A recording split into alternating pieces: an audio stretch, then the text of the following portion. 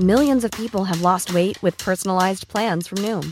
Like Evan, who can't stand salads and still lost 50 pounds. Salads generally for most people are the easy button, right? For me, that wasn't an option. I never really was a salad guy. That's just not who I am. But Noom worked for me. Get your personalized plan today at Noom.com. Real Noom user compensated to provide their story. In 4 weeks, the typical Noom user can expect to lose 1 to 2 pounds per week. Individual results may vary.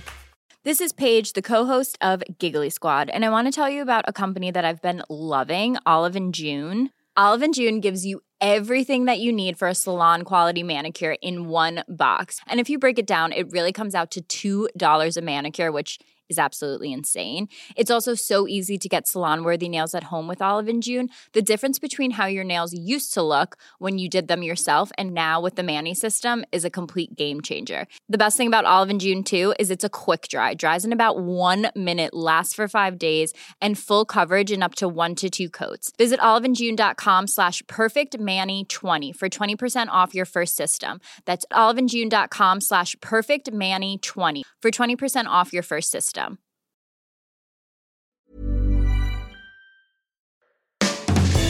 Hey everyone, welcome to the 332nd episode of Just Shoot It, a podcast about filmmaking, screenwriting, and directing. This episode is brought to you by patron Michael Lippert. I'm Oren Kaplan. And I'm Matt Enlow. Today we've got Andy Young on the show. He's an editor extraordinaire. He's here to talk to us about Harley Quinn, which is in its 3rd season, available on HBO Max as we speak, hopefully for a while longer. It's a HBO politics joke.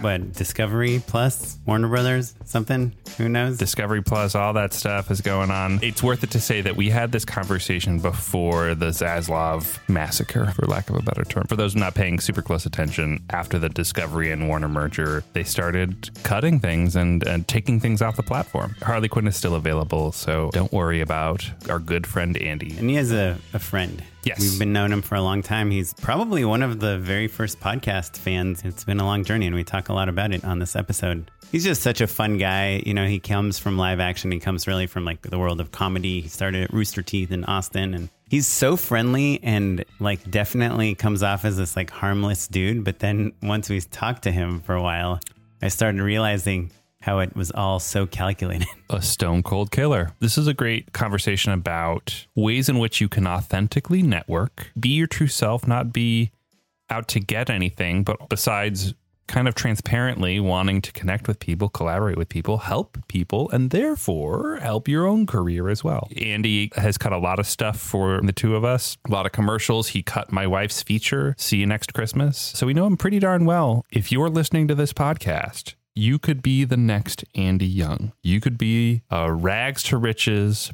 film school to superstar winner if you continue to listen to the show and help us out regularly. And I even love his story about like how he ended up on this episode, which I think is pretty good. Well, before we regale you with the adventures of Andy Young, I just want to remind people that we have a Patreon. Patreon.com/justshootitpod. It's a place where you can come support us, just help us out to make this podcast. But yeah, patreon.com/justshootitpod. Any money you give us, $1 a month, even $15 a month, which gets you a Just Shoot It hat, which is really fun. But it just lets us know that you're listening, that you want us to keep going, and that we should pay our editor. We appreciate it all. Patreon.com/justshootitpod. Matt, do you think, I mean, we've been teasing this for like 2 years, but do you think we're going to do like a live show in 2022? Boy, wouldn't that be nice? I have been thinking a lot about how October is coming. I get served a lot of spooky t-shirts on Instagram. They've got their demo dialed in. Yeah. And I like to have like a fun spooky t-shirt for the Just Shoot It horror episode, which we have done live before. And it would be really fun to do live again. I 100% agree. Hopefully we can do it. I kind of thought we were like on the way out. I have been in the Midwest for the past week. So maybe that's why I saw maybe 5 or 6 masks my entire trip, not including the airport. We were invited to a screening of a movie tomorrow. And I asked the person that directed the movie, he said that we're doing it outside. And I said, why don't we do it inside? And he said, well, COVID. So I guess it's still a thing, even if you're only having like 4 people over for a screening. Maybe it's outdoors? Yeah, I guess we can do an outdoor venue. I don't know. Let us know what you think. Angelinos in particular. Yeah. Now, potentially a word from our sponsor. If not, Andy Young.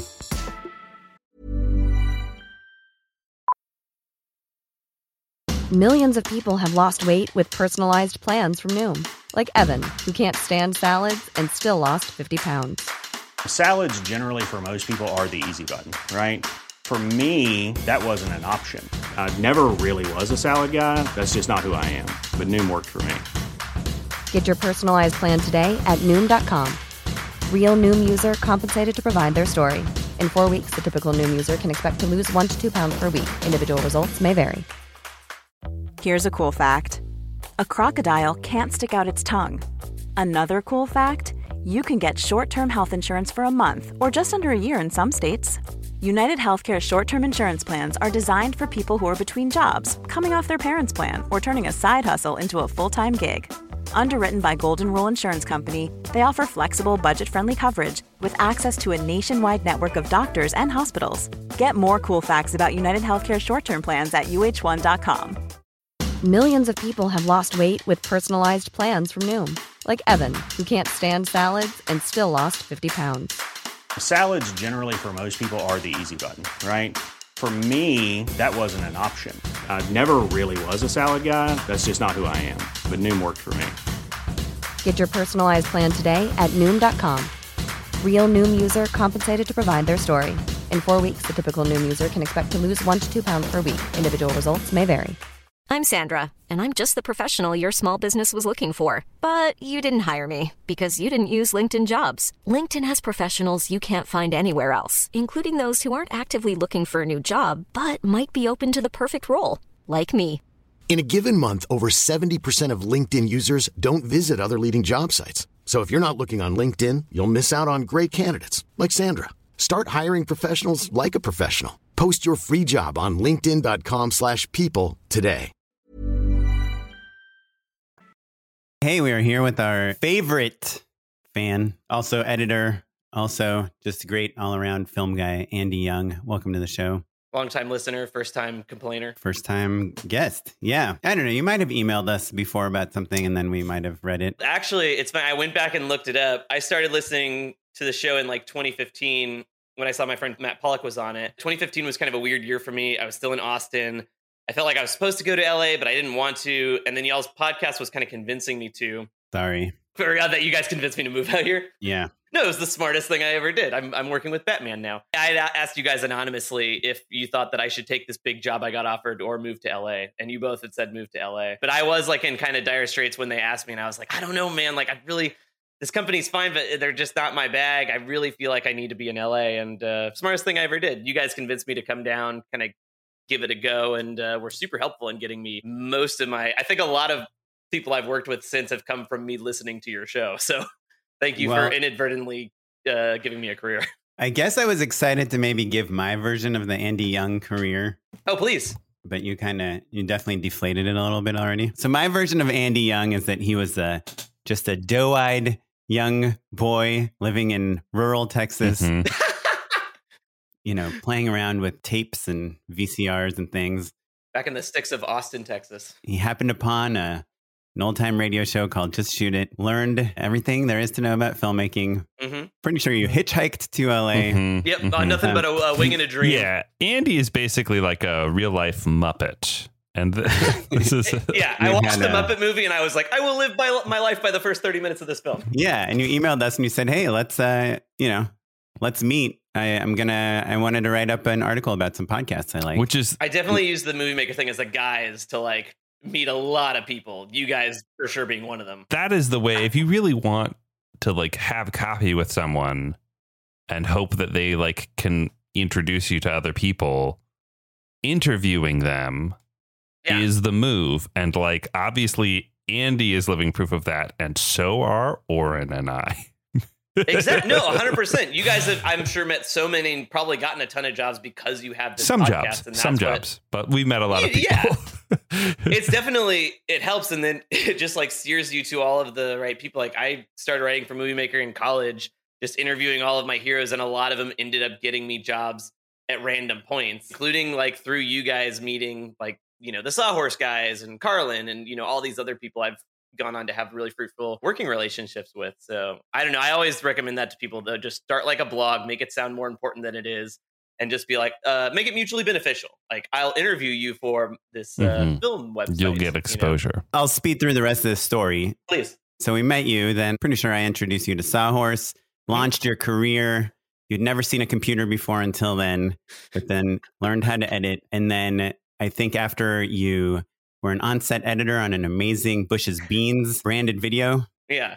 Directed by me. Everyone started recognizing your talents. He moved on to the world of features as well. You might have done some stuff with Matt. I don't know that really affected your career very much. Yeah. The height of my career, February 2020, was really, you guys really helped me out. Yeah.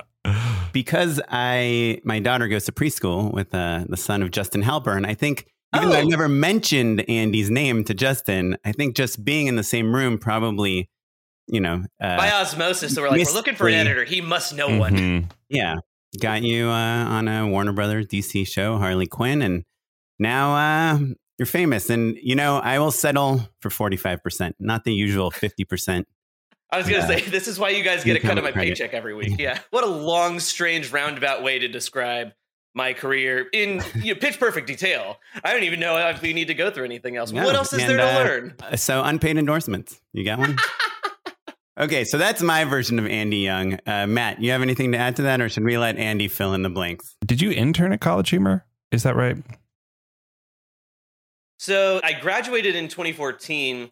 And I went to UT Austin, and they had this program called UTLA where you could spend a semester in LA. Yeah. And I had 2 internships. I interned for the Duplass brother because I had met Jay through Movie Maker. And then I also... You did the same shtick. You're like, hey, Jay, I'd love to write an article about you. That's what he's saying. Yes. Wait, how did you find his contact info? I guessed. Because this was like in 2011. He wasn't like...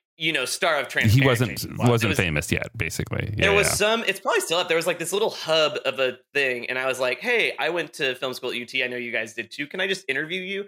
And then over the years, like me and Jay just kept like talking and stuff. And then I did a bit of stuff for them in LA. But the big one I did was College Humor. And the first thing I ever worked on in LA was this like Coke Jake and Amir thing that Inlo directed. I did not realize you worked on that, Andy. That's so funny. I was an assistant editor, technically. I like organized all the footage. So I heard you being like, Amir, could you say this like this? You talk about this all the time. You didn't know Andy worked on it? I didn't. This was like the height of my career. It was my first like big branded spot. Basically. Same. Yeah. Yeah. That's so funny. I didn't realize that you worked on it at all. And years later, I actually cut a TV show for Jake and Amir. And unfortunately, it didn't get picked up. But I told them, I was like, hey, the first thing I ever did in LA was I worked on this like spot that you guys did. And they were like, all right. They're like, cool, great. No, they were cool. It was really hot that day. I've been waiting to be on here for 7 years. I feel like I've given such a non-linear version. So it sounds to me like before Oren, quote unquote, changed Andy's career, back when Andy was in college, I changed his life. So that's an interesting little nugget to bring it back to people who aren't in our immediate circle of friends. This must just sound ridiculous to everyone. In summary, Andy did a really good job of working his network, working his connections, creating excuses to talk to people who could help introduce him to other people. But also, I think to your point, it was an equitable relationship. You were giving them exposure. Andy, you've cut stuff for free for me like a handful of times. And that stuff has always led to like more work through like people who worked on that or people who like that thing. And people always say I'm really good at networking, but it took me a long time to it's a skill you have to hone. And I remember you guys talking a lot about it on like the early days of the podcast. But I remember when I first moved here, I knew I wasn't going to have any work for like a while. Like I was still doing like Rooster Teeth jobs or whatever to pay the bills from a distance. But I was always like 3 to 4 times a day, I would like try to get a coffee or a lunch or a dinner or a movie date, whatever. I would try to like meet someone or see someone new again and just try to like 3 to 4 times a day. Yeah. And I was such an idiot too. I was like, okay, I'm in Burbank. How long will it take to get to Santa Monica? I'll figure it out. Like I made it kind of my day job when I first moved here because I didn't want to just like sit around waiting, but I didn't know anybody out here. So while I was doing jobs, I would basically like through the podcast or through other connections I had made, like I would meet like, I remember I had like a meeting at the Jim Henson Company through like a friend's cousin. Like that was like the whole like chain of things. They knew I was a big Muppet fan. It's like I would try to find all that. I want to break this down a little bit though, because I think this is actually maybe the most valuable thing we'll talk about this whole episode. Because everything else has been like such a gym. Well, yeah, it's all great, but I think this is something that people can put into practice. And as we're emerging from the pandemic, these opportunities are arising again, or have been around for a while now. So you said, you use the podcast or this or that or whatever. I want you to walk us through specifically what you did. Walk us through one of those examples, basically. So you heard someone on the podcast, and then what? For example, like I think Carlin Hudson's like a perfect example of this, because like we had known of each other because we were both in Austin at the same time. But we didn't totally know each other. But then I saw that she was on y'all's podcast. So I reached out to her Facebook and I was like, hey, I saw you guys. I said you were my friends. I saw you were on my friend's podcast. I'm a big fan of your work. I'd love to talk about meetings sometime. And then we did, you do that Hollywood thing where you're just talking about like, oh, I've been doing this. And right before we were going to leave, I was like, well, what are you like working on next? Like, have you shot anything? And she was like, yeah, I just shot this short film about like an anthropomorphic butt. And I'm having trouble, like, we just shot it. I'm having trouble, like, finishing it up. She showed me the thumbnail for it. And I kid you not, I told her, like, there's no way that's not going to play at South by Southwest. If you give me the hard drive right now, I will have a cut for you in a week. And we went back to her apartment and she gave me the hard drive. So it was a lot of stuff like that of just being really persistent and really like, oh, you don't have an editor for this? I'll do it, especially when I was trying to meet like directors and stuff like that. I mean, I guess one of the very relevant things here is that you're an editor. Yes. When I went to school, I wanted to be a writer-director, and I came out of school kind of thinking that, but I had a revelation at one point, kind of around when I was listening to y'all's podcast, where I was like, I'm only ever writing so that I can have something to direct, but I'm only ever directing so I can have something to edit. So when I moved out here, I didn't want to do the whole, like, I'm a writer, director, producer, cinematographer. Anytime I saw those people, it's like I never saw them getting jobs because no one wanted to work with someone who was like this, like, jack of all trades. They wanted you to be good at one specific thing. So I even went so far as like, I wasn't just an editor. I introduced myself as a comedy editor. That was like on all my business cards, my website and everything. And even though I didn't know anybody, even though I didn't have like as good of credits as some people, my resume kept going to the top of piles at like Cracked and College Humor and Soul Pancake. And now that I'm saying it, all these companies that don't exist anymore. It rose me through my career just saying like, I'm a comedy editor. I wanted to get more comedy jobs. And by saying like, I'm an editor, I'm doing comedy, they say not to pigeonhole yourself. But in my experience, I always tell kids like pigeonhole yourself. Like if you want to work in like a certain genre, don't be afraid of saying what that is, Actually, don't know if they say not to pigeonhole yourself. Really? Unless, I mean, I think maybe I've heard like, don't pigeonhole yourself in something that you don't like. Sure. Yeah. Right. Like if you're the person that does these like industrials because you're like amazing at industrials, but that's not what you want to do, then you got to do something else to show people. Yeah. Well, lately, because of Harley, I've been getting like emails every day from people that are like, hey, and it's usually people who are like your editors for like reality shows and stuff. And they're like, hey, how do I get out of reality into narrative? And I was like, I was in branded, and it's just, you got to learn to say no, and you have to learn when to like course correct your career. Like there were a ton of examples where I turned down stuff for you guys or Sawhorse or like a ton of like money stuff where it was just like, if I keep doing this type of work, I'm only going to get more of this type of work. And you guys can speak to that as well. Like there comes a point where it's like, it's really hard to say no to stuff. But if you want to like make that pilot or like make that low budget feature, at a certain point, you kind of have to like, start pivoting yourself towards the thing that you actually want to do. And it's really hard. Or going back a little bit, I think the point that you were about to make is that, Andy, you were able to network partially because you could make your services available to people, right? For sure. It's so much cleaner to be like, hey, here's a very explicit way that I can help you. And it doesn't mean you don't need to not be a writer director, but in the context of this meeting, you're an editor, right? Because a director has very little interest in meeting other directors. Well, and the director's whole thing is they're supposed to be like making their own work, and they're supposed to be like, I guess maybe they're meeting with other crew people or like producers trying to like get their stuff together. But for like people like me and cinematographers and stuff like that, I think it's so important for us to like, I've had other editors recommend me for stuff, and that's really helped. Maybe you guys have had things where like someone's sick and then they recommend you. That's been a big thing for me. But the bigger thing has been working with a director or producer that really likes me. And then when someone sees my name and I'm like up for a thing, they call everyone I've ever worked with. I'm sure at one point or another, I've used you guys as a ref, and someone's had to be like, hey, is this person like not crazy? Yeah. And I was like, absolutely bonkers. And Oren was like, sit down and let me tell you a tale of old It was Animaniacs. And I was like, he is a very wacky guy. Yeah, exactly. Matt, have you ever had that where someone was sick and have you ever been a replacement director? I don't recall any stories. Yes, I did 2 days on a feature kind of right in the middle of the pandemic. Oh, and wow. it was hard. It was super hard. Yeah. Yeah, I think for the most part, if you're on a short-term job, you kind of just muscle through it.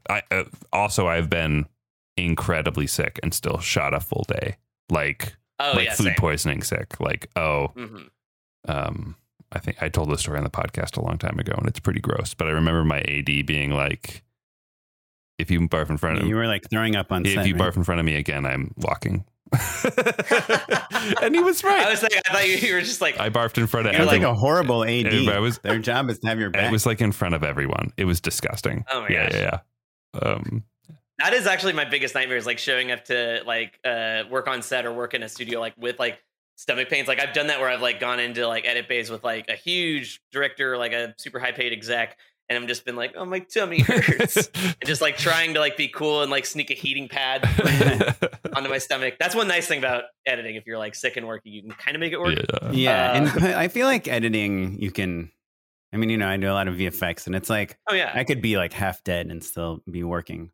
Are you still interested in directing and writing at all? Or are you kind of a little bit? I still do it from time to time. I've been really lucky that like I've had this weird leg of my career now where my favorite singer-songwriter of all time, this guy Justin Pierre, who's in the band Motion City Soundtrack, we got connected, and I've directed a bunch of music videos for him. So I'm still doing stuff like every once and again, but it really is like, even when I wanted to be a director, my favorite thing was always editing, because that where it was like you could just be in a room away from everybody. There's not like a million people yelling at you at once. You kind of just like have everything in front of you, and you just have to kind of put a puzzle together. Like it kind of unlocks like the right side of my brain that's very like creative and spontaneous and wanting to try new things, and the left side that's very like calculated and organized and meticulous. And I don't know, I just get very excited about like getting really specific with like the timing of making a joke work, or like shifting things around to give like entire new meaning to the scene. It just gives me like so much energy that like working with actors or writers never quite did.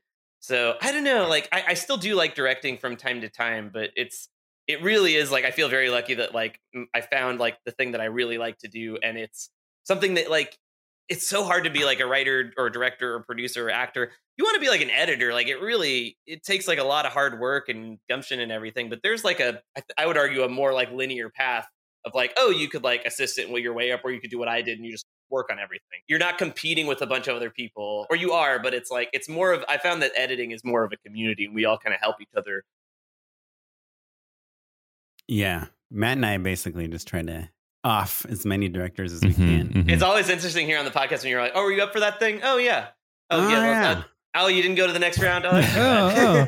You know, it's... You spent how long on your lookbook? Oh, cool. That's great. No, I feel like when we first started the show, I think that there was... it felt like there was a little bit more work, and it was a little less cutthroat. And I feel like now there are fewer companies, there are fewer at-bats. And I think that like the milk has soured a teeny tiny bit. You know, I still believe a rising tide rises all boats, or raises all boats, whatever. Yeah. But it stings a little bit more when you don't get the thing. Oh, of course. Well, and you guys put in so much work into like, even before you get the job, there's so much. Like in editing, there kind of is that. Like, I mean, on Harley, I had like 4 different interviews before I finally booked it. And that's not like totally abnormal. Like on most stuff, it's like I have to speak to like 2 to 3 different groups of people, and you're already kind of like cutting in your head and figuring how it's going to work. And then when you don't get it, it's such a bummer, because it's like, well, I've all this like potential and all this like built up like optimism and stuff. It's just gone. Like there's nowhere for it to go. And it still kind of stings too when it's like, oh, but person got it, and it's like, yeah, they deserved it, or maybe they didn't. Yeah. So that has happened to you, where you interviewed multiple times for something you really wanted and didn't get? Loads of times. When COVID hit, it was a bit, I still was getting a lot of like work from different places, but weirdly like animation was starting to really, and I'd always wanted to work in animation, but it was kind of like, you don't have any animation credits, so we're not interested. And I had gotten really far to, I don't know if it's out yet, but there's this show that Peter Ramsey, who is one of the Spider-Verse directors, there's a show he's directing for Netflix. And I went through like 3 different interviews from like October to December of 2020. And the day before my last one, they were like, oh, by the way, it's the director of like the biggest movie ever, and you're going to talk to him in 30 minutes. And he was really nice. And it came down to me and another person, and it went to the other person. But I've had a ton of stuff like that where, you have to like interview with like the producer and the post soup and the director, of course, and then like these execs, especially on like commercials and stuff. And I don't know, it can get a little exhausting. Do you have any interview tips, like as an editor, like things that you feel like get you the job? I mean, obviously they're not watching you edit. So what's the interview about? I think the big thing I always try to push is that when I'm speaking to directors, I'm very much like, I work for you. And honestly, like when I tell directors all the time, like you're interviewing us, but we're interviewing you. Like anytime I talk to a director I want to work with, I call every other editor they've ever worked with. If you're like a jerk or you're tough to work with, I'm going to be the first to find out about it. But with interviews, the biggest thing I found is you want to reassure people like, look, you're spending like thousands or even millions of dollars on this thing. I got you. Like I've done this type of project before. I've worked on this kind of thing before. You're really just trying to reassure them like your money is being well spent. Bringing your footage to me, we're going to find it together.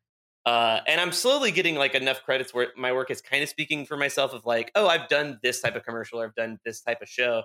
But before that, when you had anything, you really just have to kind of sell your passion and your optimism and your enthusiasm for the material. I mean, that was a big reason I think I got Harley was because I was like a huge fan of the show. They didn't have to explain the characters or the dynamics or anything. Like I was a massive fan when I saw the show. And I think like, you don't want to be like too overly zealous, but I think making it clear that I already was familiar with material really helped me. So that's the big thing I tell people, especially if they want to get like commercial jobs or branded jobs or like even just researching the production company. Do you think, since you bill yourself as a comedy editor, do you think it's important at all to be like funny in the interview? Oh, I try not to be too on. I get kind of worried that like if I'm too like wacky, goofy, like you also want to sell like this is the person you're going to be sitting in a room with for like 10 to 12 hours a day. So I never want to be like too, I always am like myself, which is kind of like a big buoyant powerhouse locomotive of confidence. No, I just try to be like myself, which I think I do. I try to come off as naturally funny, but I'm not like scripting jokes or anything like that. I think that kind of works against you a little bit. I think I like to do is like when I met like with Chrissy, whether for her feature, like I made it clear, like, oh, it's kind of like this feature meets this feature. Like I wanted to make it clear, like I've read the material. I think I see what you're going for.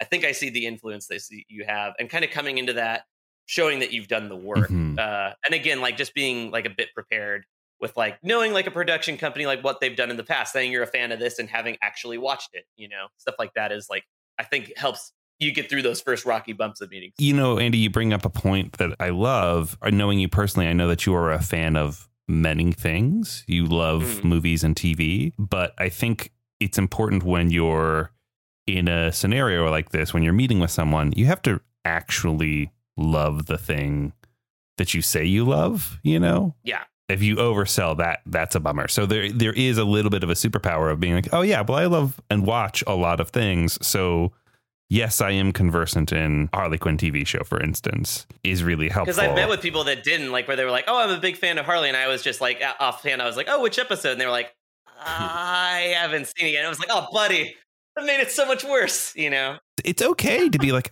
man, I've been meaning to get to it. I really loved this adjacent thing, right? Yeah, everyone in this town feels like they have to say like, oh yeah, they pretend that they've watched this thing, and it hurts you so much more if you're like bullshitting your way through it. And I've caught myself doing that a couple times too, and it's always blown up in my face. But I always like when I meet with a director, I try to watch like 3 or 4 things they've done, and talk to other people that have worked with them, and like I try to go in as prepared as possible, but open to the possibilities of whether or not I get the job. Going back to the point about like being funny in the room, I think being warm, right, to your point, Andy, being affable, showing enthusiasm, all that stuff is important. But I think that like trying too hard, being too sweaty is way, way worse. And most truly funny people, they can be funny in social situations. It's inappropriate to try to be super, super funny in a meeting situation, unless you're a performer. If you were interviewing someone to direct a horror movie, they better be scary. No, they need to. They pop out from behind a bookshelf going, bleh. I usually interview those people in mirrors only. Or if they just come in like really goth or whatever, or just like morose, it would just be like, yikes, this person is too much. That sandwich. Yeah. Yeah. I get more excited when someone starts to go into like, obviously their passion for something, but if they can like tie it to, not the elevator pitch is like, it's this meets this, but if they can talk about other things that I've seen, and then it just kind of like paints that picture, and it also gives you something else to talk about. That's, I think, like the most helpful thing for me when I go. And I should say, I do a lot of homework when I go into interviews, to a point where it's like, when I had my first Harley Quinn one, I knew that the showrunner went to UT. I had no like animation credits. So when he was going through my resume, I made sure UT was at the top, which I don't usually do. So he was like, oh, University of Texas. And I just pivoted the conversation to that. Anyway, Andy, I want to get into Harley Quinn in a second, but my last question, because I feel like our listeners would love to hear your updated 2022 answer. You know, you said that moving to LA was a good thing, but now, I mean, even now, just talking about your interview for Harley Quinn, how you did it over Zoom, do you still think that today it would have been helpful for you to move to LA to kind of launch the career that you have now? Or do you think you can do it from anywhere? You can do it. That's a great question. And it's a tough one, because like I do a lot of mentoring with like UT kids. And that's the big thing they ask me. And it's like, before it would have been like a resounding yes, get here right now. Now I'm not so sure, because it is like, even in those, we talk on Zoom and stuff. The big thing that I can say, and at least speaking for myself, because I always remind my wife of this when it's like we think about moving somewhere else, I could do this job from anywhere, but I get the work because I live in LA. Like I cut all of Harley season 3, like literally I could see the water tower from my house. Like I was 5 minutes away in my bedroom. But it's like, if I had to go on the lot to like cut with the execs, or if I had to go in for a screening or something, I could. I was right there. And I think that's still primarily the case. I've seen, especially in animation, a lot of editors, I think because of COVID, have been able to live anywhere. And if you have like your 1 or 2 like big clients that you work for, amazing. Like keep the reins on them, keep your money jobs there. And yeah, you can do this job from anywhere.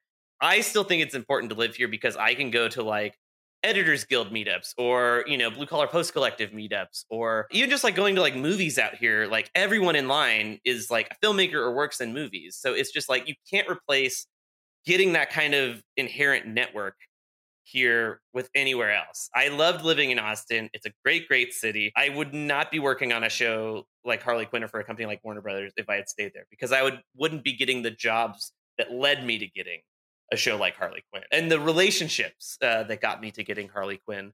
So I still think it's important to move out here and to like give it the college try. Yes, a lot of stuff is going to be on Zoom, but things are opening up, you know, like you're starting to be screenings and hangouts and things like that. And I think I'm optimistic that it's only going to be more so. So I still would tell 2022, I would say the same thing that I would have said to myself in 2015. Like, if you really want to do this, again, you can do this from anywhere. If you just like, if filmmaking is like a hobby, you just love making movies for the sake of movies, more power to you. Do it from anywhere. If you want to like work at studios, or if you want to work at like a bigger level, and especially if you want to work in post, you really do have to be here. It's a bummer that that's the way it is, but it's the way that it is. So if you're really serious about having a career as an editor and working on those bigger projects, I think you do have to live in it. I think that point is really apt. And I think that like a few years from now, I'll be curious to see where the people who kind of moved to the periphery are. Like, do they come back? Right. Do they try something different? Are they thriving? I hope they're thriving. But because I often think like, oh, wouldn't it be nice to like move to like Camarillo, like move up into Ventura County, like, you know, hang out. Maybe schools are a little bit better. The weather's nice. And just drive down for if I have a shoot in LA. It's not a big deal. I could couch surf or whatever. But your point of like the localization of community and is something that I've taken for granted because of the way that I've been living for the last few years, which is pretty isolated and hanging out with a baby. But even going, like, you guys had these amazing Christmas parties now in feature form, but like I would go to those and it's like you're constantly surrounded by like filmmakers and people trying to make things, and you're all like, oh, let's do stuff together. Oh, let me introduce you to this person. It's just like you have that. There's little communities for that anywhere in the US or anywhere in the world, but it's like it's just different. Yeah. It's like every movie you go to, every like meetup you go to, it's like there's always every like Christmas party you throw. Yeah. It really is. Like even like, you know, Starbucks Reserve. Right now. But I will say I don't give that advice lightly, because I imagine like, you know, because when I moved here, I was like, you know, whatever, like 23, and like I was making like barely like 5 figures a year, barely, you know. So it's like when I moved here, I didn't really have anything to lose. It was kind of like, well, I'll try LA, and then like worst case scenario, I'll go back. And now I'm 31. It's like I just bought a house. Bought a house that you can see the Warner Brothers water tower from? Now I'm a little farther from the Warner. Okay. I'm in Reseda now, so I'm a little farther away. But it's still like it's a stupid amount of money that we paid. I have land in where they shot Karate Kid and Boogie Nights. It's harder for me to just like drop everything and like do a short for fun, or to it gets harder. And I just try to like let people know, like, I don't say it lightly of like trying to like change your career at the drop of your hat. It's hard, and it gets harder the more responsibilities and stuff that you get. But I don't know. It's like if you want to be a narrative and stuff, it's like there's sometimes certain things that you just have to do in order to course correct your career. Let's jump into Harley Quinn. Tell us about editing animation. Yeah. Is it super easy because there's no coverage? Yeah. That's a great question. Truly curious about what editing animation entails. I'll say that I cut Harley Quinn season 3, now available on HBO Max, and I'm currently cutting an animated Batman movie. And both of them have been totally different. So the way we cut Harley, we get all of our main cast immediately. Haley Cuoco, Jim Rash, like day one, like we're getting them all. When you say get them, you mean you record all of their We get lines. them in the booth and record like their lines for like an episode or whatever. Before anything is animated. Before anything is animated, before anything is drawn, we put together like a radio play, basically. It's like if you close your eyes and watch the episode, we put together that. Maybe it doesn't have a ton of music, or maybe the sound effects isn't super specific because we want to give the board artist room to like make their choices, but it's all the timing of the jokes and stuff like that. Which is a new style of animation. It used to be board driven. Having a director for animation felt a little strange to me because the board artists were really the people coming up with gags. They do oversee the board artists. A lot of times the directors are board artists themselves. Sure. But I'm saying like in the 90s, oh, sure, it was like the jobs were quite different. And I think probably the reason why board artists are now directors is because they were in many ways the authorial voice of the show. For sure. Yeah, back in the day. I mean, it's important to note that Harley Quinn was created by people who like come from live action, like Justin and Pat Schumacher and stuff. So it's like largely animation is still like what you said, Matt, like the board artists do it, and then you get the voices later. That's what it is on Batman. But for Harley, it's like the timing of the jokes was so specific and so important that we actually put a ton of time. You usually don't do this on animated shows, but like once we did the radio play, we would send it to the board artist and they would kind of like do their version of it. Director gets a pass, etc. It all comes back to me. I would tighten up boards, and then I would do a full music and sound effects pass. And apparently that's really rare. I've talked to other animatic editors, and they're like, that's crazy. What a waste of time. It's all going to be replaced. But as you guys know, it's so important to the timing of a joke or even like a fight scene to like make sure it has like the energy that it needs, the flow that it needs, the emotional beats that it needs. So we really like... Who told you not to do... I'm like so frustrated by editors that don't realize how important sound effects and music are. It's like always still a cut. Like, even like animatics are like by and large, like they're designed to be super rough, but you have to like really, I am a firm believer of like, I'm with you. I'm a firm believer. Like I hate seeing like Times New Roman font and like no music and like, I mean, no I think the color sound pass. is way more important than the picture cut. Like absolutely. And I You work with can't hear these the editors. dialogue. Yeah. Hear the dialogue. And also like, you know, I've been working on all this office stuff and we always talk about like, if there's an awkward pause, let's hear like a phone ringing in the background or something to accentuate the awkwardness. And like, they're like, well, there's a sound designer. I'm like, you are like, do the by the first way, pass. the sound designer has like one day. They're just going to sweeten whatever you do. So they're going to sweeten whatever you do. They're like Quinn. enhance it or whatever. No, but it is like, even on like branded stuff and everything I've done, I'm really serious about my sound effects passes and my music passes. I know it's all going to get replaced or whatever, but I always want to make sure. Does every single sound effect you put in get replaced on Harley Quinn? Like watching, I watched like the first 3. No, I've watched the whole season animated, and it's like a lot of it is like the same sound effects. Sometimes they'll replace things and make it better, but it's still like the timing of like something. Like you set the timing.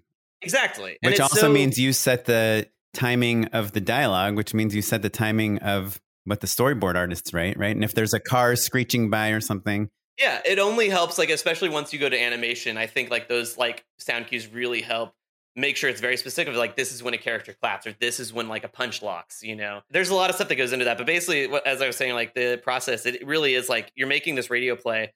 And I forget which one of y'all said it, but yeah, it's like you have no coverage, which is really exciting when it's like, oh, my gosh, like, I don't have to worry about, like, getting these takes together. It's like you can really Frankenstein to a point where I had to, like, draw myself back. I was like, I can make the perfect comedic take with 5 takes. And it's like, no, just like, you got to let it breathe a little bit, stretch it back. But you can really, you get very spoiled going from animation to live action where it's like, oh my gosh, like you can really create the timing from scratch. You do have limitations of like, okay, well, you know, the directors and producers really do run things in terms of, I would say they have more of a control over like the visual edit of a show, but I have control over the audio edit. Like it really is when you watch like my episodes of Harley Quinn, that's 99% me, you know, like maybe they'll change things here and there because sometimes animation comes back slow and you have to like frame finesse things and drop frames kind of like you would in action stuff anyways. But like overall, it's like the timing of that is like from what we found together. I wonder if then, some of the freedom that you have actually is the result of people thinking of it as rough.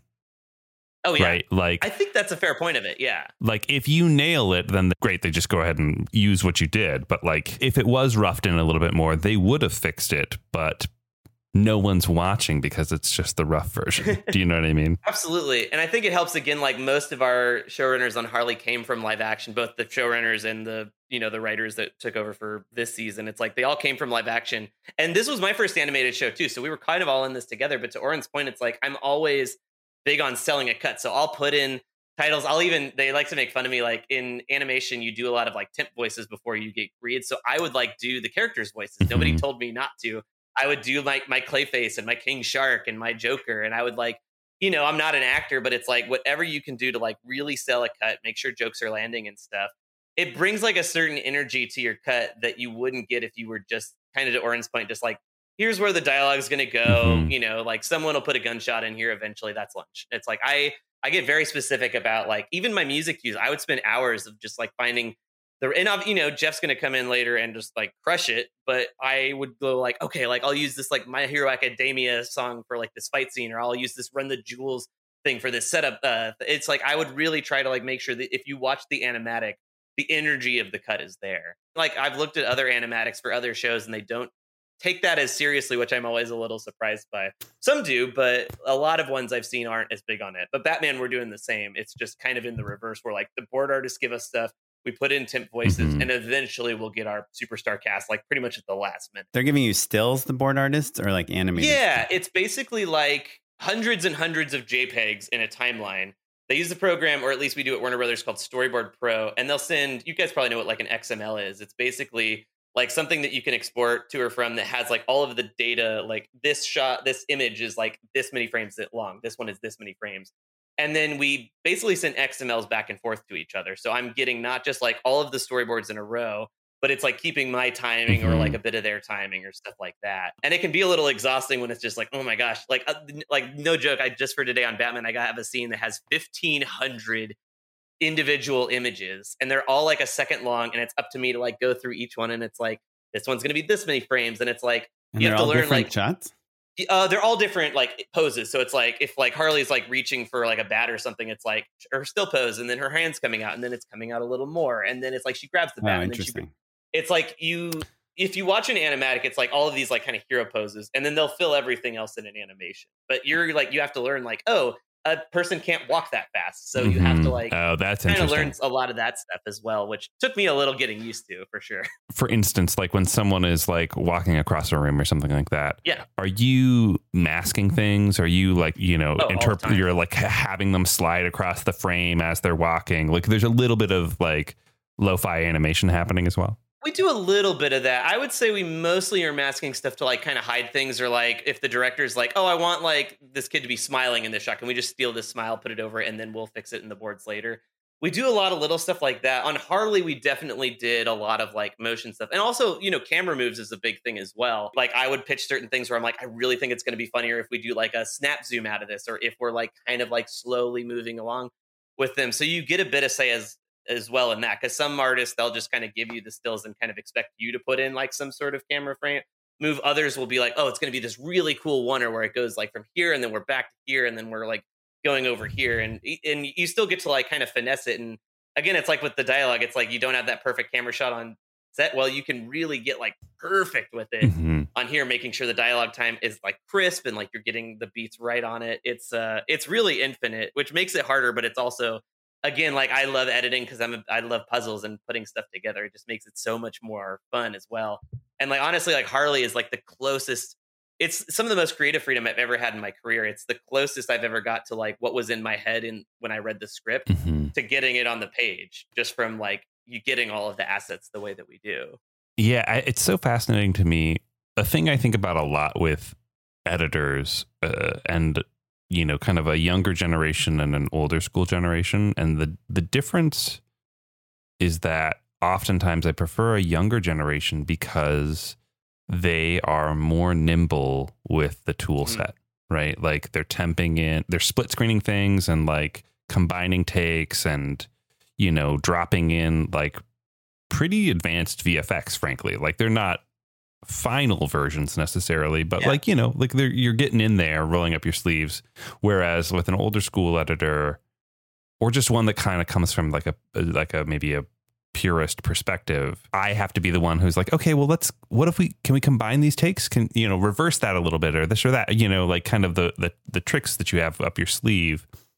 And I would certainly put you in that new school. I guess what I'm getting at, Andy, is that I wonder if that skill set has informed the way that you're approaching these animatics, basically. Oh, most definitely. And I've never really thought about that way, but that is a good way to put it. Like, I remember I was around like 14 or 15, I think, when YouTube really became a thing. So I'm kind of from this first generation of editors where we were all making like our own little like music videos or like re-edits or making stuff with our friends. And it's like, well, we grew up with, iMovie and like even like Final Cut and stuff like that, where it's like, oh, I can like replace this thing, or I can make this effect on my own, or I can do this title. And I think when you come up through doing film school like that and finally get professional jobs like that, you kind of do keep that skill set. Whereas I'm not sure someone who, like my co-editor on Harley, Dave Porter, who's like an incredibly talented editor, he's been an animation editor like as long as I've been alive. And I think he does have a lot of those skills, but it is interesting of like, I don't like know if he would have come into it in the same way that I did, which was kind of like figuring it out like long before anyone would have paid me to do this. So it's interesting at Warner Brothers. It's like half the people are around my age as editors and the other half are in their like 50s and 60s. And both groups are super talented. I feel like I'm running for office or something, but like, but I think there is something I've noticed in my own group. Like we all started like making YouTube shit at the same time. We all kind of grew up on like The Lonely Island and Derek Comedy at the same time. And when you do that, you have this innate thing of like learning After Effects and learning how to like do these little tricks and stuff that you don't get from learning the more traditional approach to like editing. Yeah, like the more purist, as you would say. The idea of like opening up After Effects as part of your edit. It's not as much of a reason to, because it's like, again, like it goes to me, like I really want to always sell a cut. So it's like, if I can like spend 5 minutes like dynamic linking something to just make like a cooler title, I'll totally do it. It's not going to be the final thing, but if I do that kind of stuff, it's going to get away from getting like the very nitpicky notes that come with like, why can't I hear this person? Why does it look so gray? That we're all familiar with. Why does it look so gray? Oh my gosh. I won't say who. I did a project with someone recently and there's like a blue sky in it. And the client was like, this guy's, can we like swap this out with a shot of a blue sky? And I was like, you're doing color tomorrow, my guy. Like you're close. Yeah. It's going to happen. I worked on something last year where the editor was like total veteran, like had done all these feature films you've seen in the movie theater. Of course. And he didn't temp anything. Wow. And I was like, he was just like old school. I was like, yeah, I usually have assistants that do all this stuff for me, but he didn't have an assistant on this project. And it is interesting to see the difference between like new school, the YouTube, iMovie, After Effects editors, and old school. It's weird on Harley. I don't have an assistant editor. Or on Batman, which has been a little weird. That's very interesting. Tell us more. Well, this is my first like animated show, right? And it's like, oh my gosh, I'm working with like a giant studio and a big like characters that everyone has heard of. But it's like I'm doing like all the assistant edit work myself as well, which I don't know if that's an animation thing or a Warner Brothers thing, so I won't tell too many tales out of school. But it has been a little weird of like I'm finally at this level of my career and I'm still doing a lot of that like assistant stuff. Like I'm still pulling all my own selects and I'm still searching for my own music and stuff like that, which is a little weird, but it kind of keeps me honest. Like weirdly, I feel like I'm kind of back in high school when I was making like sketches with my friends. Like this is the closest I've felt to that in my career, my professional career. What's the story behind Batman? Did you get that through Harley Quinn, I'm assuming?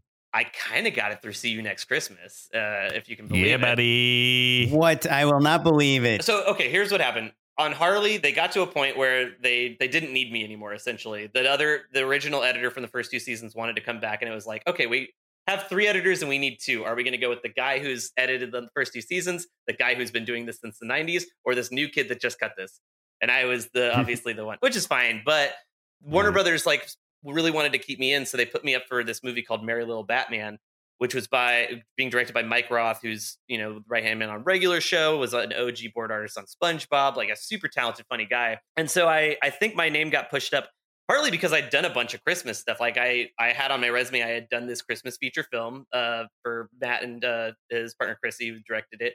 And I'd also cut this Carly Rae Jepsen Christmas music video. I've So seen that one. my resume like shot to the top because it was like, oh, Christmas Hella and Christmas. animation. Yeah, Perfect. there you go. You've worked with Batman. You've worked with Christmas. It's all there, you know? I initially didn't want to. I was a really tough sell. I kind of had to like stick to my guns because they were like, we want to edit in Storyboard Pro. And I was like, no, I'm going to edit in Premiere. And they were like, okay. But and it was, I don't know. There was a lot of things where I really pushed on, and I'm surprised they still went with me. But I was at my wedding dancing with my niece, and I was like, I really want to make something that you can watch because she cannot watch Harley, at least for another like 15 years. So it's been weird doing like a kids project, but it's been really fulfilling as well. I wish I could say more about it, but I'm really excited about it. It's very, very goofy and sincere, and I'm hoping it will become a Christmas classic, much like See You Next Christmas. And this is not in the world of Lego Batman. It's not Will Arnett Batman. It's not Will Arnett. I can confirm that. It is someone very famous who's going to play Batman. Oh, we're recording this after the first 3 episodes of Harley came out, and it's been really incredible just seeing like, oh right, like, you work on this expecting it just lives in a vacuum, and now like millions of people are like making all this like beautiful fan art and saying how much they love the show, and it's very overwhelming with this level of like characters that everyone's familiar with, you know. Is it Union? Oh yeah, this was my first Union show, which was nice. It's animated Union, so it's not a ton of money. I'm going to be on Batman for at least a year, and I'm starting to get courted by agents and stuff, so I'm kind of hoping the next phase of my career can start getting back into live action stuff again, which I'm starting to get a couple offers on and stuff, but I'm still not sure if like I'm bringing Chuck E. Cheese tokens to a bank by having animated credits. Again, it goes to that pigeonholing thing of like, have I pigeonholed myself too far where it's like, oh, well, now we only see you as an animation editor. I wouldn't think so, just because, I mean, HBO Max is like obviously like a prestige network. It's like a DC popular, you know, like superhero franchise. And I feel like the fact that it's animated or not, and again, like you work for showrunners that come from traditional live action. I don't know. I think it's not Chuck E. Cheese. If you did another animated thing, you might be taking a serious step in that direction. Do you know what I mean? I think so too. Yeah. And that's why I was a little apprehensive on if I was going to take Batman, because part of me was like, okay, well, maybe I can like start getting some stuff based on Harley before it comes out. But now that it's being released, I'm hoping, because it is like at the end of the day, Harley is like an adult show. You know, it's an Arrested Development or what have you. It's like a sitcom. So it's like I'm hoping that at least having like the tone and stuff like that makes up for the fact that like it is animated and that is a different style of editing. But again, it's like I have examples of live action stuff I've done. I don't know. That's something I'm sure you guys go through that as a director too, but I'm always wondering about that. Well, Andy, we could talk to you about this stuff forever. Thank you so much for finally coming on the show. We asked you and asked you and asked you, and finally you said yes. I know Matt's joking, but it is really fun to have you on the show. Like, congrats on your success. It's like awesome. And, you know I opened this whole thing up by taking credit for all your success, but like you obviously are super talented and knowledgeable. And like anyone that even just follows you on Twitter could tell that like, you know, you're meant for this industry and that you like obviously are going to thrive in it. So thanks, congrats. Man. Well, I remember like when I first booked Harley, I got off the phone and for like the first minute, I was like, maybe this will be enough to get me on Just Shoot It. Maybe this will be the one that like, this is the credit that'll convince them to bring me on. But you've never asked to be on before either. Like, I didn't know. I always felt it would be weird to ask, but then once like I booked Harley and that came out, I was finally like, okay, like I know you guys don't talk to a ton of editors, but I feel like this is a big enough credit to be cool. Yeah. I mean, freaking Carlin Hudson's been on like 30 times. When's my meal? Yeah. Fair enough, Eddie. We're not going to have her on again. Don't worry for your request. Oh, she's a gem. Have her on every time. I was kind of waiting for the right one. I've weirdly had people that recognize my name from, because y'all have talked about me on different episodes. So I've like meet other editors and they're like, oh, from Just Shoot It. And I was like, no, I've never been on. But it is like, you guys have made such a great podcast that I always recommend to like film students and even people who are like deep into their careers, because you guys are so good at like, you know, there's so many like books and stuff out there about like filmmaking and like the real technical craft of it. But we in film school, they never talk about the business side of things and getting an agent and like course correcting and navigating to like these things and like setting up pitches and, you know, like the actual work that goes into being a working director. And I really love that you guys have demystified the process as much as you have over the last like 6-7 years. So kudos to you guys. And again, thanks to you for having me be a part of it. This has been a dream come true. Of course, buddy. Before we hop into unpaid endorsements, Andy, where can listeners learn more about you? How can they keep track of the world of Andy Young? Yeah, if you want more of this, you can find me on all of the D-Limit things at Andy Young. My website is Andy Young Film. Harley Quinn season 3 is playing on HBO Max every Thursday right now. Go check it out. I'm super duper proud of it. I edited episodes 1, 3, 4, 7, and 9. And then I was the radio play editor on 2. So all of the best ones. No, the whole season is freaking amazing. And I truly am I'm so proud of the whole show. Hit me up and let me know what you think of it. I talk a lot about like editing and sharing my timelines. And again, I try to really break down the process and make it seem like it's something that you can do if you also started in your parents' Dell computer editing anime music videos on Windows Movie Maker. So come along for the ride. I'm around. Well, awesome. Do you have a few minutes to hang out with us and do an unpaid endorsement? Most definitely. Unpaid endorsements. I'm going to kick it off, but this is apropos to both Oren and Andy in a real way. My endorsement is the Remix tool on the newest version of Premiere. The Remix tool, it's kind of buried actually, but it's a tool it's in Premiere basically. Take a look for the Remix tool. And what it is it's a music editing AI adjuster. So you've ever been in the situation where you're like, oh, I need this sting to ring out a little bit longer, or like, oh, the song is playing too fast or too slow. The AI analyzes the track and then matches your edit relative to what you're stretching it or shortening it to. It is incredible. I always tell like composers, I'm like, make a version of your song that has That's like loopable. a ring out at the end. Yeah. Have one that's a hard stop and have one that's like a ring out, and have it loopable as well. It like drives me crazy trying to find, oh my God, that's gonna, so it like adds like a little bit of reverb and like stuff like that. It's more that, and look, I haven't really put it through its paces just yet. And also 2 of the 3 times that I've used it, it has crashed Premiere. So caveats. Like that morph cut thing they had for a while where it's like, it'll match it exactly, but it's going to take years for it to actually work. It's in that school. However, it works better than morph cut. And I'll use morph cut every once in a while. I get it. Oh, I still sneak it in all the time. Absolutely. But I think it's more that it understands the beat of the song and understands like where to loop things. So like, I think it's more likely to add an additional measure or 2 in the chorus than it is to stretch the end necessarily. Oh, interesting. So you can like drag it out to a certain point and it can keep like, if you find like an instrumental It'll section keep it you going. like, it'll understand it.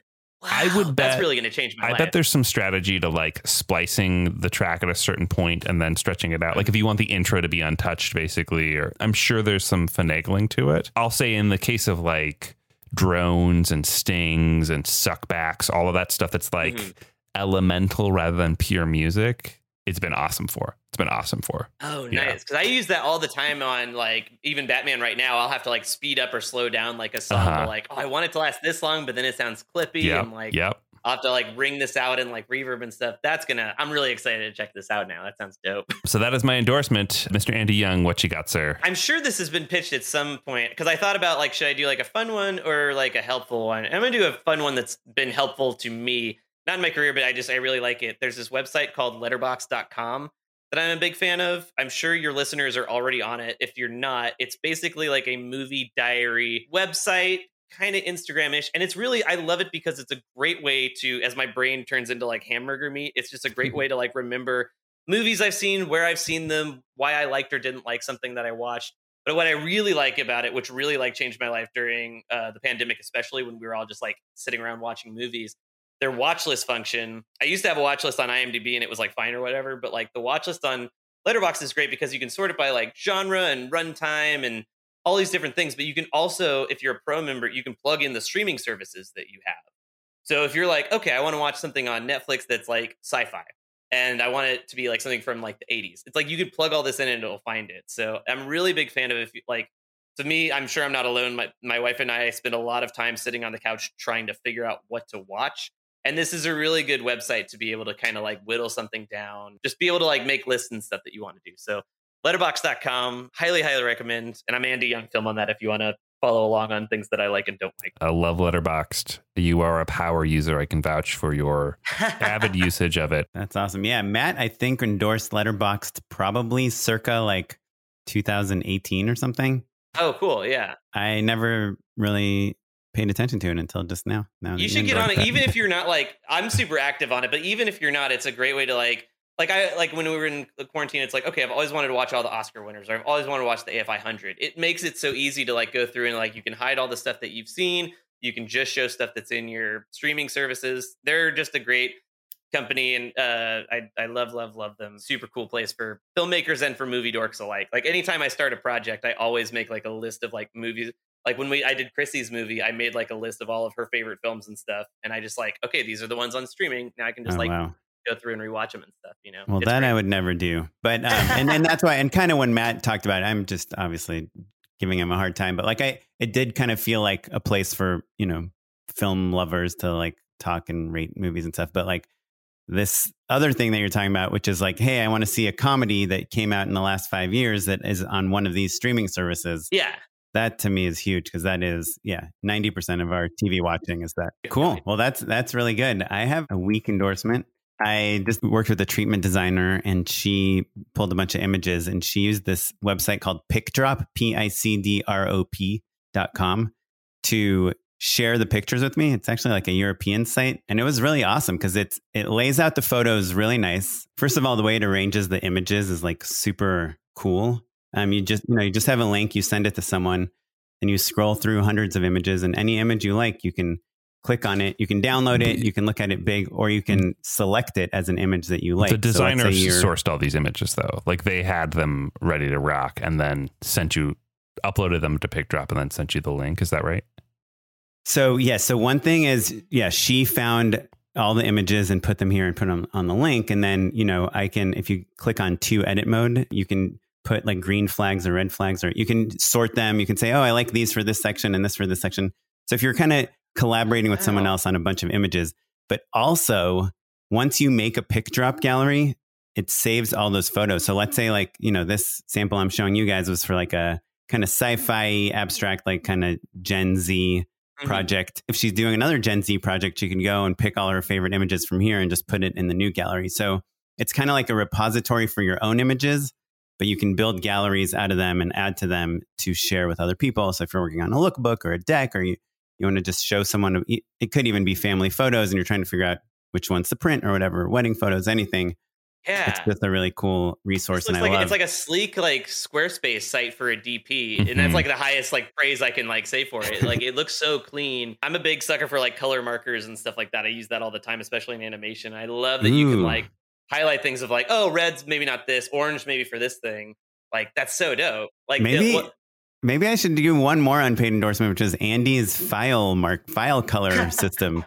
Oh yeah, I forgot I gave you those. I worked with an assistant editor once who like I'm very specific about my bin structure, and they sent me like the files that I had requested, but they had like all the folders in Mac had these like icons and different colors and stuff. And I was like, how did you do this? And she sent me like this giant file of like all these little icon sized things, and you can like basically customize all of them. They take up no space at all, and they can be like different colors and stuff. And again, like the colors match like what my bins are in Premiere, so it just adds that extra level. So you're saying like, rather than a little folder icon, it's like, okay, well, I know all of my footage is a little film It could strip. be a red folder with like a film reel on it, or you could even be like a picture of a music note, and it's like a PNG, so it's like clear behind it. So I think you have to be a very visual person to do what we do. So it really does help to be able to be like, okay, all my footage is in red, my music is in yellow, my sound effects is in green.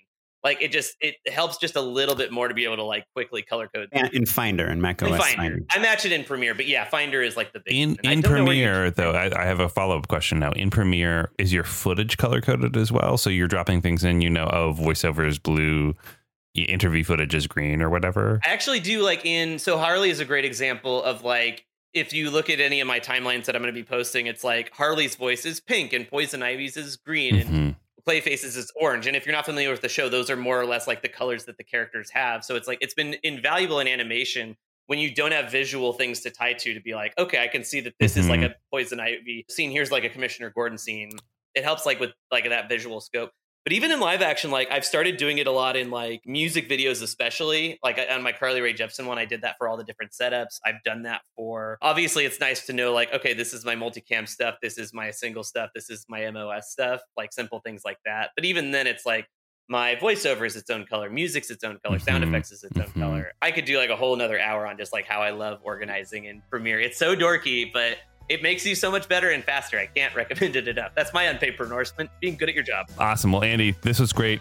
If you guys have any questions or thoughts or want to send us an email about what Andy said, if you disagree with him, we'd especially like to hear you. JustShootItPod@gmail.com. You can find us across all social media at Just Shoot It. We have a website, justshootitpod.com. And you can find me. I'm on Twitter at SmiteyPyleg. I'm on Instagram at OKaplan. And I'm at Mr. Matt Enlow. This episode is edited by Noah Bayshore. Thanks, Noah. And you're listening to music by the Free Music Archive and the artist Jazar. Thanks, everyone. Thanks, everyone. Bye. Bye.